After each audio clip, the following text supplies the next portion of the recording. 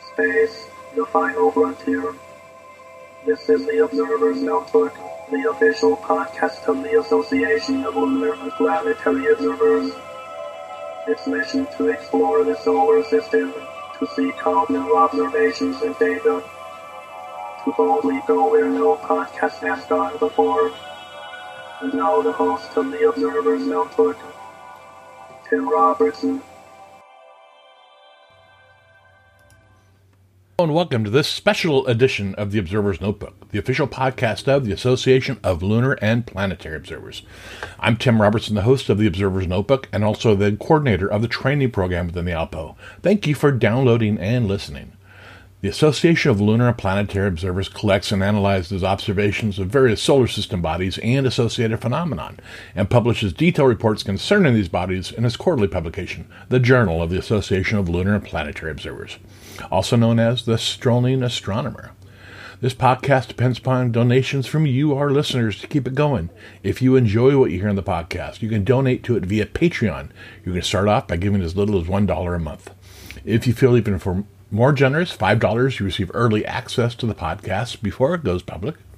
For a monthly donation of $10, you receive a copy of the Novice Observer's Handbook. And for $35 a month, you receive 1 year's membership to the ALPO and producer credits on the podcast. You can find out more at www.patreon.com/observersnotebook. And if you'd like to join the ALPO, membership begins at only $22 a year. Find out more at www.alpo-astronomy.org. And you can also find the ALPO on Facebook. Just search for ALPO Astronomy. And yes, this podcast also has a Facebook page as well. Just search for Observer's Notebook. And if you enjoy what you hear in the podcast, please subscribe. And now, this very special edition of the Observer's Notebook. I hope you enjoy it.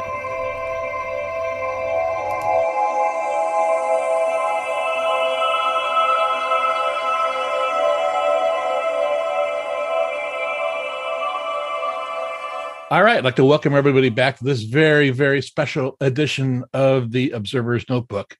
You know, there's one name that keeps coming up whenever I talk to a member of the ALPO about the person that most motivated them to join the ALPO, and that name that keeps coming up is that of Walter Haas, the founder of the ALPO and our late director. And we're very lucky to have with him today his daughter, Mary Alba. Welcome to the podcast, Mary. Well, thank you for having me, Tim. It's quite an honor. Oh, good. Well, we're very glad to have you here. So before we start talking about your dad, why don't we just hear a little bit about yourself? I was born in 1957, and I remember at a young age, probably when I was like 3, when my dad and mom and I lived in Edinburgh, Texas. Mm-hmm. And at the time, my dad was working at the college, the Pan Am College, which is now a university. And then I think his supervisor or boss at the time was Paul Engel. I stayed there about 2 or 3 years, and then we moved back to Las Cruces mm-hmm. in 1963. And then my dad was working at PSL, the Physical Science Laboratory here at NMSU, and did contracts as well with White Sands Missile Range, I think, on tracking some of the missiles and writing up some programs because he was a computer program and also a mathematician. Went to school here, graduated in 1975, and on various occasions, my dad would host a little get-together at the house with the Astronomical Society of Las Cruces, where we would have potlucks and general meetings and so forth and so on. That's great. And, let's see. So I don't know what else to tell you about me. My dad loved, as you know, the universe, the galaxy, the planets, all the heavenly bodies. I really didn't take any interest into it at all. I was more into horses. Okay. But that's about it. Okay, great. Yeah. I mean, back in the day when your dad started the ALPO, professional astronomers really didn't have any much regard for amateurs back then, other than what our meteor observing and variable star reports. And he really changed that paradigm with publishing actually observations from amateurs. And that really changed the face of amateur astronomy, I believe, too. Yes, it did. And I do recall my dad spending hours at the dining room table putting together the Strolling Astronomer, or the LPO journal. Mm-hmm. Of course, my mom helped quite a bit with that. Mm-hmm. And then I remember helping type in 1975. He had a typist that lived a couple of blocks down from us, and I would always take, his stuff to her. And then, I was a courier. But one year I helped type up some articles for him. And then I remember in 63 helping him, and along with my mom and my grandfather, stuffing them into manila envelopes. And I was responsible for putting in the renewal slips. There was a white one, blue one, and a pink one. And he would put little X's on each envelope so that I would know which color for the for the renewal went into the journal. That's wild. That's wild. Now, this whole conversation we're having today came about because you were contacted by the Astronomical Society of Las Cruces. Yes. When my dad was, of course, a member and one of the founding persons there. And we had several occasions of having meetings at our house, or at Clyde Tombaugh's house, or Judy Solberg's house. She was a secretary. And my dad continued to be as active as possible until his later years. And I got a email from the past president, Ed Montes, saying that they had all voted unanimously to name the observatory that was at the Leesburg Dam National Park after my father, and asked if I would be able to participate in the dedication. And that was on February the 11th of this year. Oh, that's fantastic, and a well-deserved honor too. Yes, it was very humbling and honorable that this was done, in memory of my dad, who everybody that was there knew of him. Some of them had actually met my father, but he did have a legacy, with them. So it was quite an honor. And then my niece, who's a freelance writer, I asked her if she would also come and attend, and she wrote up a beautiful article that I submitted to the ALPO and also the Las Cruces Astronomical Society. That's great. Yeah, my memories of Walter were, I'm your age, and so in 1974 I was a senior in high school, and I wrote to the ALPO to join, and I got a very nice handwritten letter back from your dad, which is the way he communicated, and it was just, I wish I still had those letters. Yeah, because I'm sorry, my dad was very dedicated to all his correspondence. It was very important that he would give them encouragement, as well as confidence, and then, of course, making sure that they were very accurate and precise in whatever they observed. That's true, and that's what I remember about the correspondence I had with your dad, is that he was always giving me encouragement. I was not a good artist when I started out. I did not know how to make observations, but he was always there, and doing a good job, Tim. Keep it up. You're doing this, and it just really, really made me feel good. And I had the opportunity to meet him on a few occasions at ALPO conferences early on too, and that was really nice. Oh yeah. We attended quite a few. I remember during my childhood, and then not so much as I got older, in my teens, but I remember going to San Diego. I know we went to Wichita, and Tucson, and probably some other places that I really can't remember. But and if he went to one and we didn't attend, he would always bring a souvenir back for my mom and something for me. How nice. So he was always thoughtful, and he really had a love for his observations, and also those that were also interested in and wanted to contribute to findings, observations, and also the journal. Mm-hmm. Well, the reason you're here is because along with your communication to the ALPO board about the honor your dad was receiving, you also attached a file.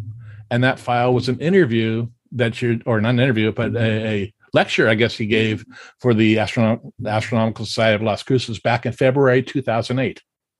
That is correct. And one of the members who's still active there, Niles Allen, is the one that actually recorded the I call it maybe it's a little podcast back then of what he a little bit about him and his life.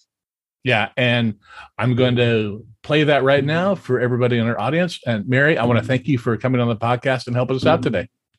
Well, thank you very much, Tim. I'm honored.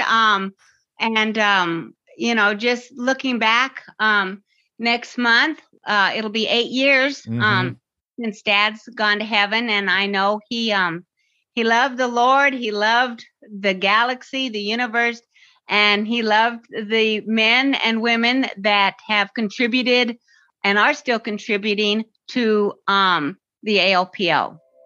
Thank you very much for that. And now I hope you all enjoy this recording. Thank you very much.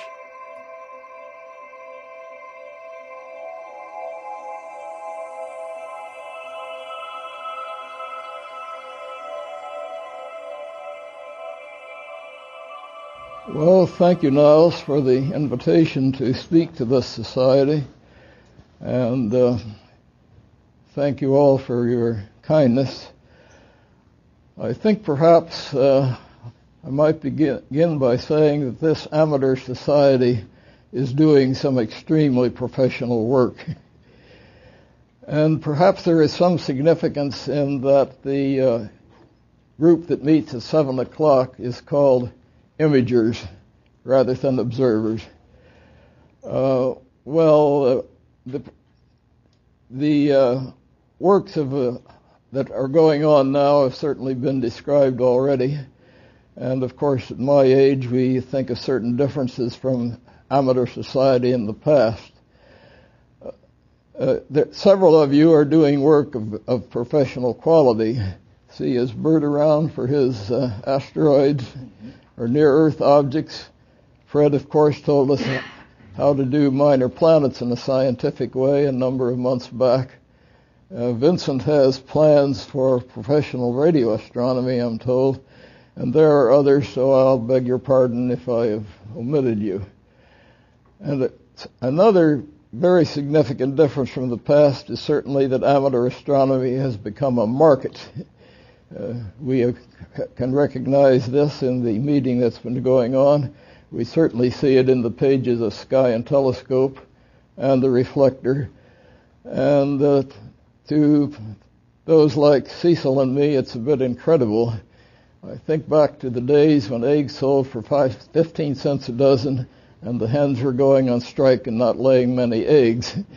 So we didn't think very seriously of buying a telescope for a few $100s. Times have changed, and in many ways we are certainly most fortunate.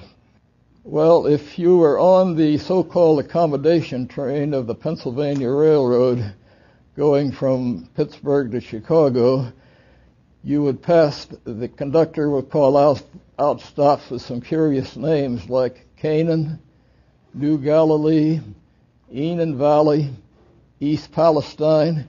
So then the passenger wondered to the conductor, well, what in the world is next? The New Jerusalem? No, New Waterford. New Waterford was the village where I spent most of my childhood.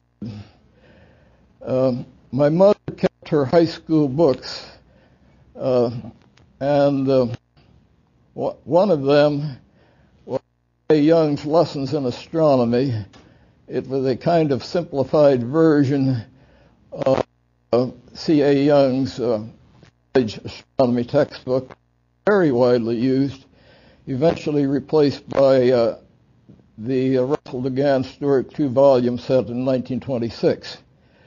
Anyhow, I decided that I wanted to learn the constellations, and there was a map in the Lessons of Astronomy. Well, there are star maps, both front and back. So I took it upon myself to learn the constellations on 2 evenings, August 13 and 14 of 1933. Of course, that was limited to those that were visible in the early evening sky at about latitude 41 degrees. I was pretty much alone in my interest. At that time, well, as you know, the shape of the crescent moon in the evening sky varies. Sometimes the horns are pointing up. Well, that meant that the moon could hold water. Sometimes they would be pointing more to the left. Well, then the water would spill out. Now, this, of course, had an important effect in a farming community, but I think it also shows a great deal of the status of science at that time. Clearly, whether the rainfall was helping the corn grow was much more important than whether 2 triangles were congruent or otherwise. I didn't have much luck in interesting others in the community in astronomy. I did read the few books that were in the school library, and then I went on to the larger library in a town called Salem, about 15 miles away, and after that to Youngstown, which was then a city of about 140,000. And in some fashion, I do not remember, I met the director of the Youngstown Playgrounds, a John H. Chase. He had a very general interest in science, not just limited to astronomy, and he let me borrow his 6-inch reflecting telescope, focal ratio 8. And originally it came with exactly 1 eyepiece that would magnify, as we can find out with a little arithmetic, 48 times. Clearly would not show the finer detail on Mars.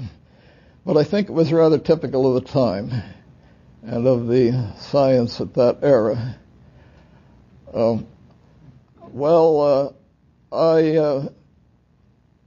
I did some personal observing, and then in May of 1935, Mr. Chase gave me a very interesting choice.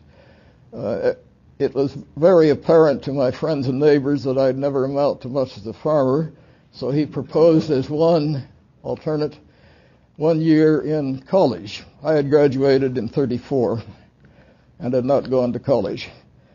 Then the other alternate was a summer with Professor Pickering in the island of Jamaica in the West Indies. Mrs. Chase had some contacts at the Harvard College Observatory. William H. Pickering is probably best remembered today as the discoverer of Phoebe, the 9th satellite of Saturn and almost the last satellite in the solar system to be discovered visually. So he offered to pay for a couple months with Pickering in Jamaica. And not having any more sense then than I do now, I chose the visit to Jamaica, which turned out to have a very great influence on the subsequent years of my life. I have often wished since then that Professor Pickering had been a little younger. He, 58, I think he was 77 that summer. Or that, as I say, he was best known for discovering Phoebe. He also was one of the mathematical predictors of the position of the planet, dwarf planet, Pluto. His predicted position was actually a little closer than that of Lowell. Of course, we know now that all the predictions were really meaningless, and that Pluto just happened to be there and was discovered thanks to the very considerable efforts of Clyde Tombaugh. So, it was a very pleasant summer, observing mostly the moon and sometimes the bright planets, and I began to have correspondence with other amateur astronomers who were interested in the bright planets or the moon, and this interest grew, and eventually I began to write papers for various publications. There were not too many publications then. The main one for American amateurs was undoubtedly Popular Astronomy, which was published at Northfield, Minnesota.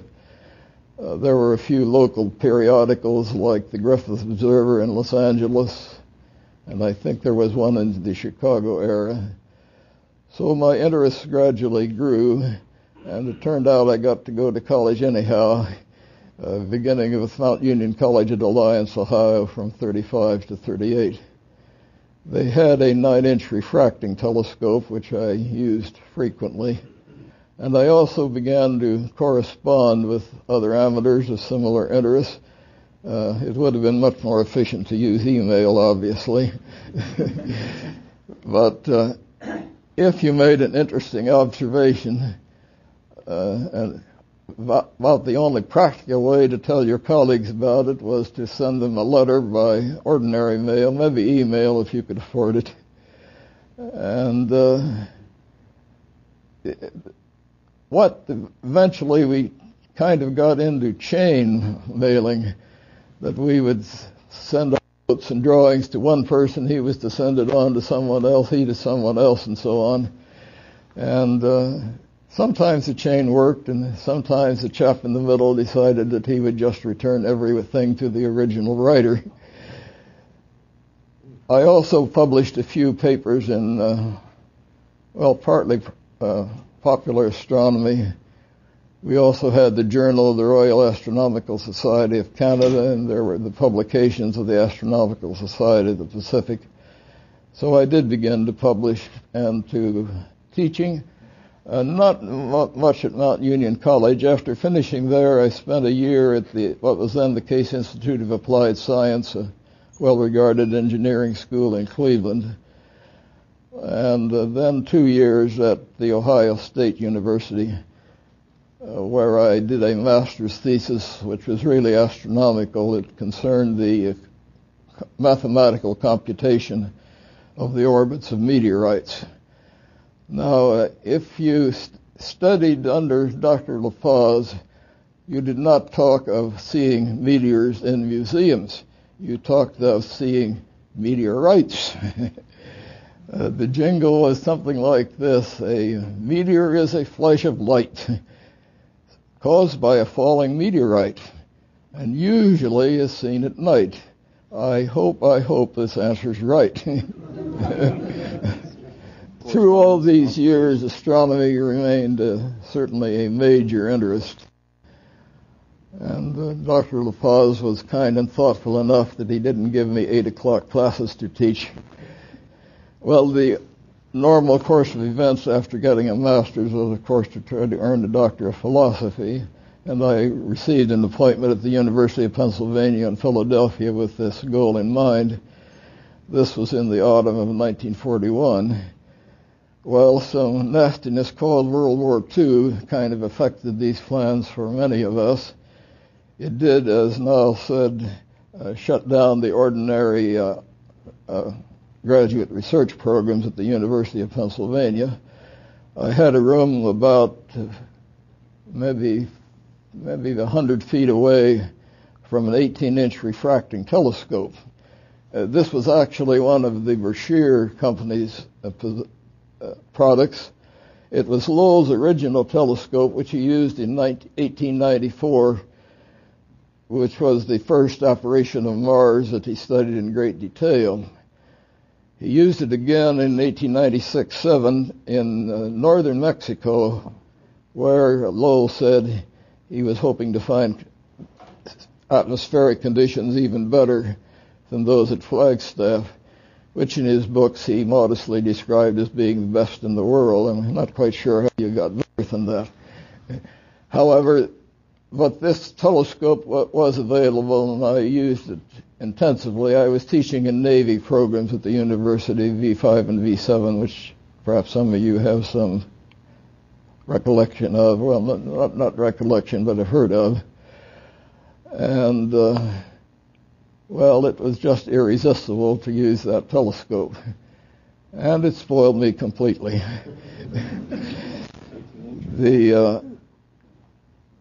Curiously, there was a lot of controversy in the early decades of the 20th century as to what telescopes would give the best views of the planets. Lowell, for example, after buying a 24-inch refractor for Flagstaff, almost always diaphragmed it to smaller apertures, 18 inches, 12 inches, rarely even to 6 inches. Probably told us in some of his past talks to this society.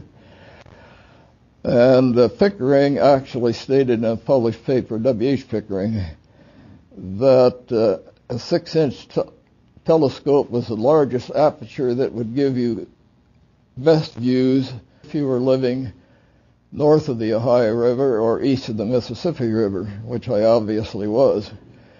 So I was thinking when I went there that I had been seeing the planets to excellent advantage, and well, that illusion was destroyed the first night I looked through the 18-inch at Mars. It was a pleasant illusion, but it just wasn't true. I was invited to teach at UNM in the spring of '46. Where there was, of course, a very great influx of World War II veterans at all the universities at that time. It was interesting teaching, though, in some ways, in that these were rather mature chaps. They had been to war. Many of them had families, and they were not interested in the college frivolities of the 30s. They were serious about it. Through these years, I had expanded the number of amateurs that I corresponded with. There was, for example, a teacher in Eagle Pass, Texas, a grocer in Uniontown, Pennsylvania, a machinist in Owensburg, Kentucky, so we exchanged letters. And this, of course, took up a considerable amount of time. Then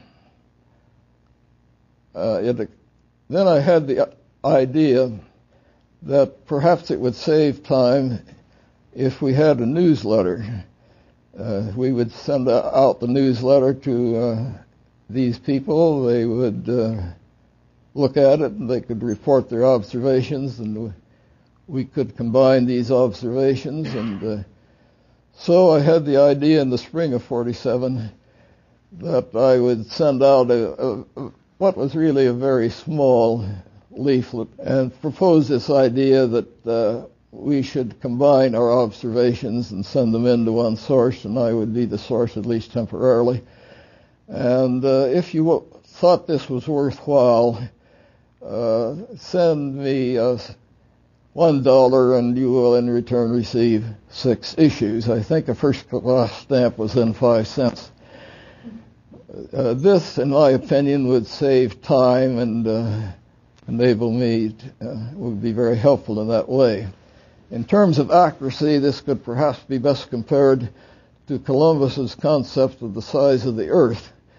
His opponents were absolutely right. It was not possible to outfit a ship to sail west from Spain to Asia. We had the inconvenient Pacific Ocean and the continent of North America in the way. However, the concept was very well received. This became the Association of Lunar and Planetary Observers. We had a monthly journal which for a long time was called the Strolling Astronomer. I did not actually choose the name.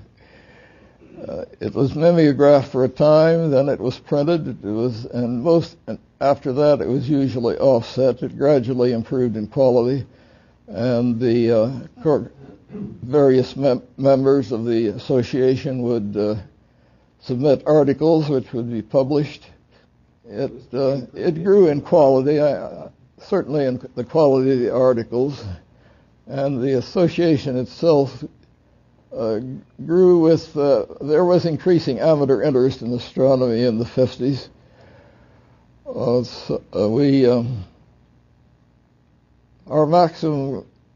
The maximum number of subscribers was probably around 850, peaking in about 1962.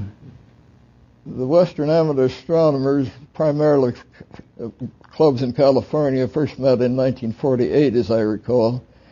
And I think that the first meeting of the Astronomical League was about that same time. Eventually, the ALPO started to have annual meetings, mostly with other groups, since our financial resources were extremely limited.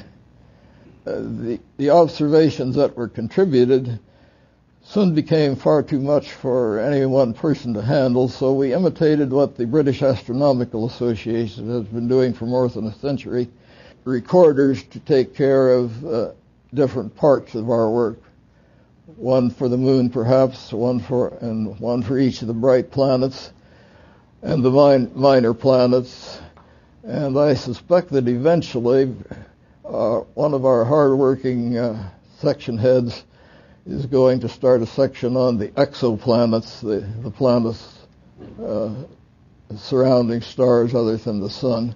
Well, we enjoyed meeting each other, and we would meet some of our same friends each year, and the conventions were held in different places, a fair number of them in California. Oh, actually, this society is actually involved, and I shouldn't overlook that. We started out in 51. Clyde Tombaugh was our first president, and perhaps this will be a little amusing. There was a year when Clyde and I each had an office on the third floor of the library building on the NMSU campus. So during the coffee breaks, we would talk to each other, perhaps at greater length than Mrs. Gardiner really intended. But he had one cartoon on his door, which I think you might like to hear. It showed a 3-story house with a huge telescope beginning with the eyepiece down in the cellar and the tube extending up through the third floor and going out the window in an optically most implausible way. So the head of the house is looking through the eyepiece down there, and the poor mother of the children, dressed with rags and obviously very poor, having a coffee break with her neighbor and saying, it all started when he wanted to get a field glass for bird watching.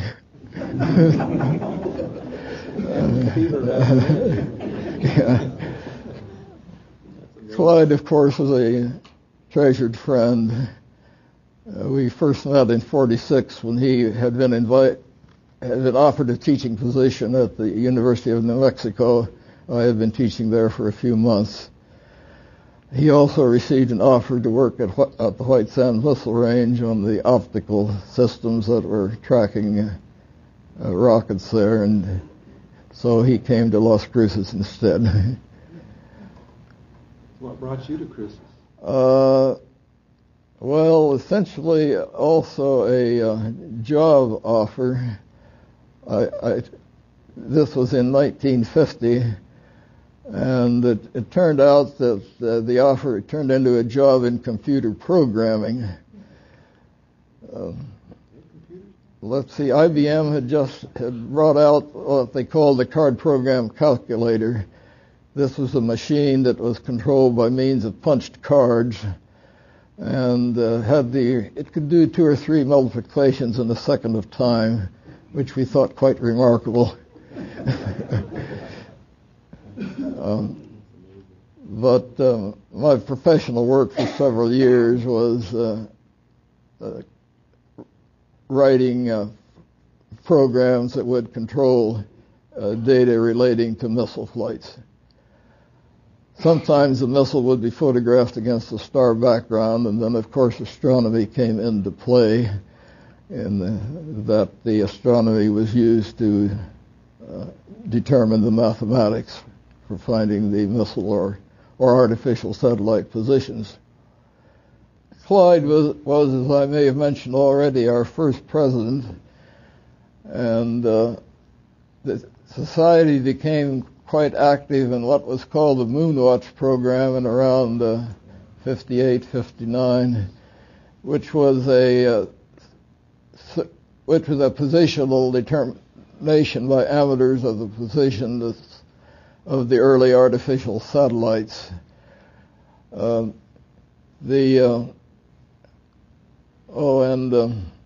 Perhaps this incident relating to Clyde will be somewhat amusing.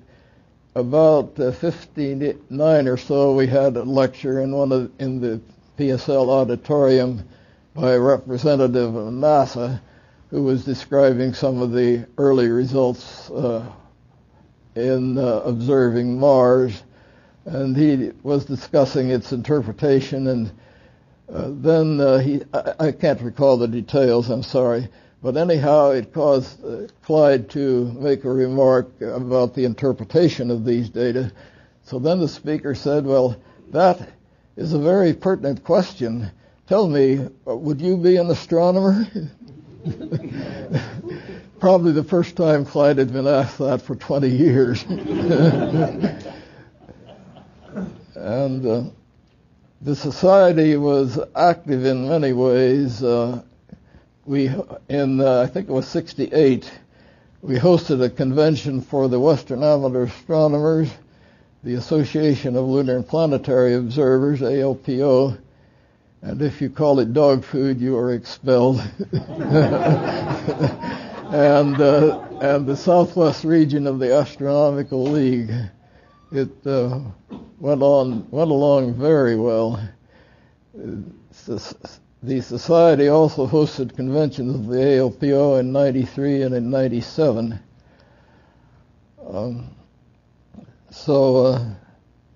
I have greatly enjoyed being part of it and part of your efforts. And one thing which I guess doesn't get mentioned very often, in 1990, one of our members, Stuart Wilbur, he's no longer a member, I understand, discovered what was the third large equatorial outbreak on the planet Saturn. The others were in 1876 and 1933. So he recognized Saturn was looking a little odd. He reported to Clyde, and eventually a few observers on the A mountain saw the feature rotating off the disk of Saturn. Another amateur saw it on that same night, but he decided he would have to confirm it before he said anything, so our Stuart Wilbur was the real discoverer. And it's rather amusing that out of what could be considered 5 major outbreaks on Saturn, 4 of them were first discovered by amateur observers. So maybe the role of the amateur is not completely lost. The basic idea, I think, what we consider to be the basic mission of the ALPO is to combine observations by amateurs that they will report them to some proper source where they will be interpreted and research papers will be composed and published. If the observation is just known only to the observer, we consider that this is really no observation at all. It then, of course, became necessary to find qualified persons to head different sections to take care of the observations of Mars or Venus or minor planets or whatever. And most of them, of course, didn't want a permanent job. The VAA had one director for its Mercury and Venus sections for more than 40 years. This example didn't follow to her troublesome colonies. But you're certainly, if you're interested, you're certainly invited to take part in these efforts. And I've brought along some of our current journals. You can now get it in digital format. but I'd be very happy if any of you who would care to look at these copies would do so. And on one of them we have Clyde on the cover. Is that the one now? Yes. There are two copies showing Clyde, which might be of special interest to some of you. He was giving a lecture in '93, and the journal comes out at intervals of about 3 months. If you want to get it online, the rates, as I recall, are $17 for 8 issues or $11 for 4 issues. Traditional paper copy is, of course, a little more expensive. But some of us who are older than we'd like to be still like to have something to read. Well, the convention has a number of parts. There are, of course, talks, some by invited professional scientists, some by amateurs, and I am a little disappointed that amateurs don't take a bigger part sometimes. Then awards are given, and there will be field trips to features of possible interest in the vicinity. Observatories, if there are some nearby. We give out an award for what we call outstanding observational skills. This has been given for, 30 years or nearly. Other recipients include Elmer Reese, whom some of you would know by reputation, Don Parker, who does amazing imaging, digital imaging, Chick Capon, who was on the staff here for many years, closely associated with Clyde, many others, some in foreign countries who have made outstanding observational contributions. And I should mention that among its other benefits, the summer in Jamaica brought me my wife. Since marriage is something you shouldn't rush into, we didn't marry until 18 years after we first met. Very nice lady. Thank you, Cecil. I don't think she ever recovered from her first sight of the mighty Rio Grande. She had read some of Zane Grey's westerns. One of them was called Tests of the Rio Grande. Well, I have certainly spent thousands of hours in visual observations of the moon and the bright planets. I do not consider myself anywhere near the top of the field. Elmer Reese was more skillful. Alika Herring made excellent lunar drawings. You may have seen them in the now quite old issue of the Sky and Telescope. Harold Hill in the UK was also very talented. But I have been gratified that I may have made it possible for these observations to be made and published when otherwise perhaps they would not have been. And I think perhaps the chief thing I learned from my summer in Jamaica was that it's important to keep careful records. So if in my later years an amateur friend came along and said, well, I saw something odd on Jupiter on a Thursday in November, or maybe it was a Friday in December, well, I simply have no further interest in his effort.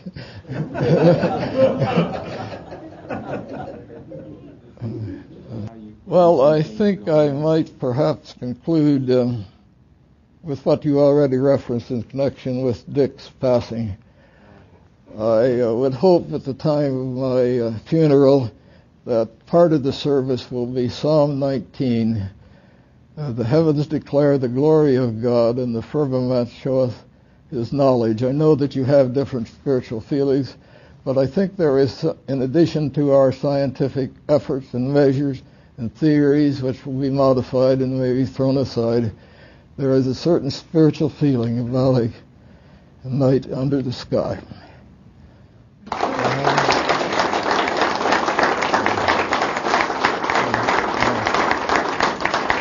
Thank you. Thank you very much.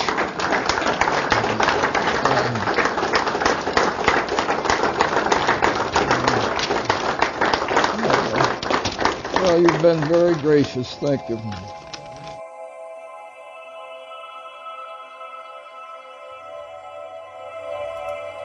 Well, that'll do it for this episode of the Observer's Notebook podcast. I hope you all enjoyed a little conversation with Mary Alba, the daughter of Walter Haas, and the recording from February 2008 of Walter speaking at an astronomy meeting. I hope it affected you as well as it affected me. I loved it. We upload new episodes of the Observer's Notebook on the 1st and 15th of every month. You can subscribe to us on iTunes. If you do, please rate and review us. I really appreciate it. You can also listen to us on Apple Radio, iHeartRadio, SoundCloud, Spreaker, Google Play, Stitcher, Amazon, Echo, Spotify, and this podcast is also on our ALPO YouTube channel. You can help support the podcast by donating to it via Patreon. You can give up to $35 a month, where you'll receive 1 year's membership to the ALPO and producer credits on the podcast. And with that, I want to thank the producers of this podcast, Steve Seedentop and Michael Moyer, for the continued generous support of the podcast. The link for Patreon, as well as the link for the ALPO, is in the show notes. If you'd like to get a hold of me, my email address is commentman@commentman.net or on Twitter at ObserversNBPod. Until next time, I hope that you always have clear and steady skies. Thanks for listening.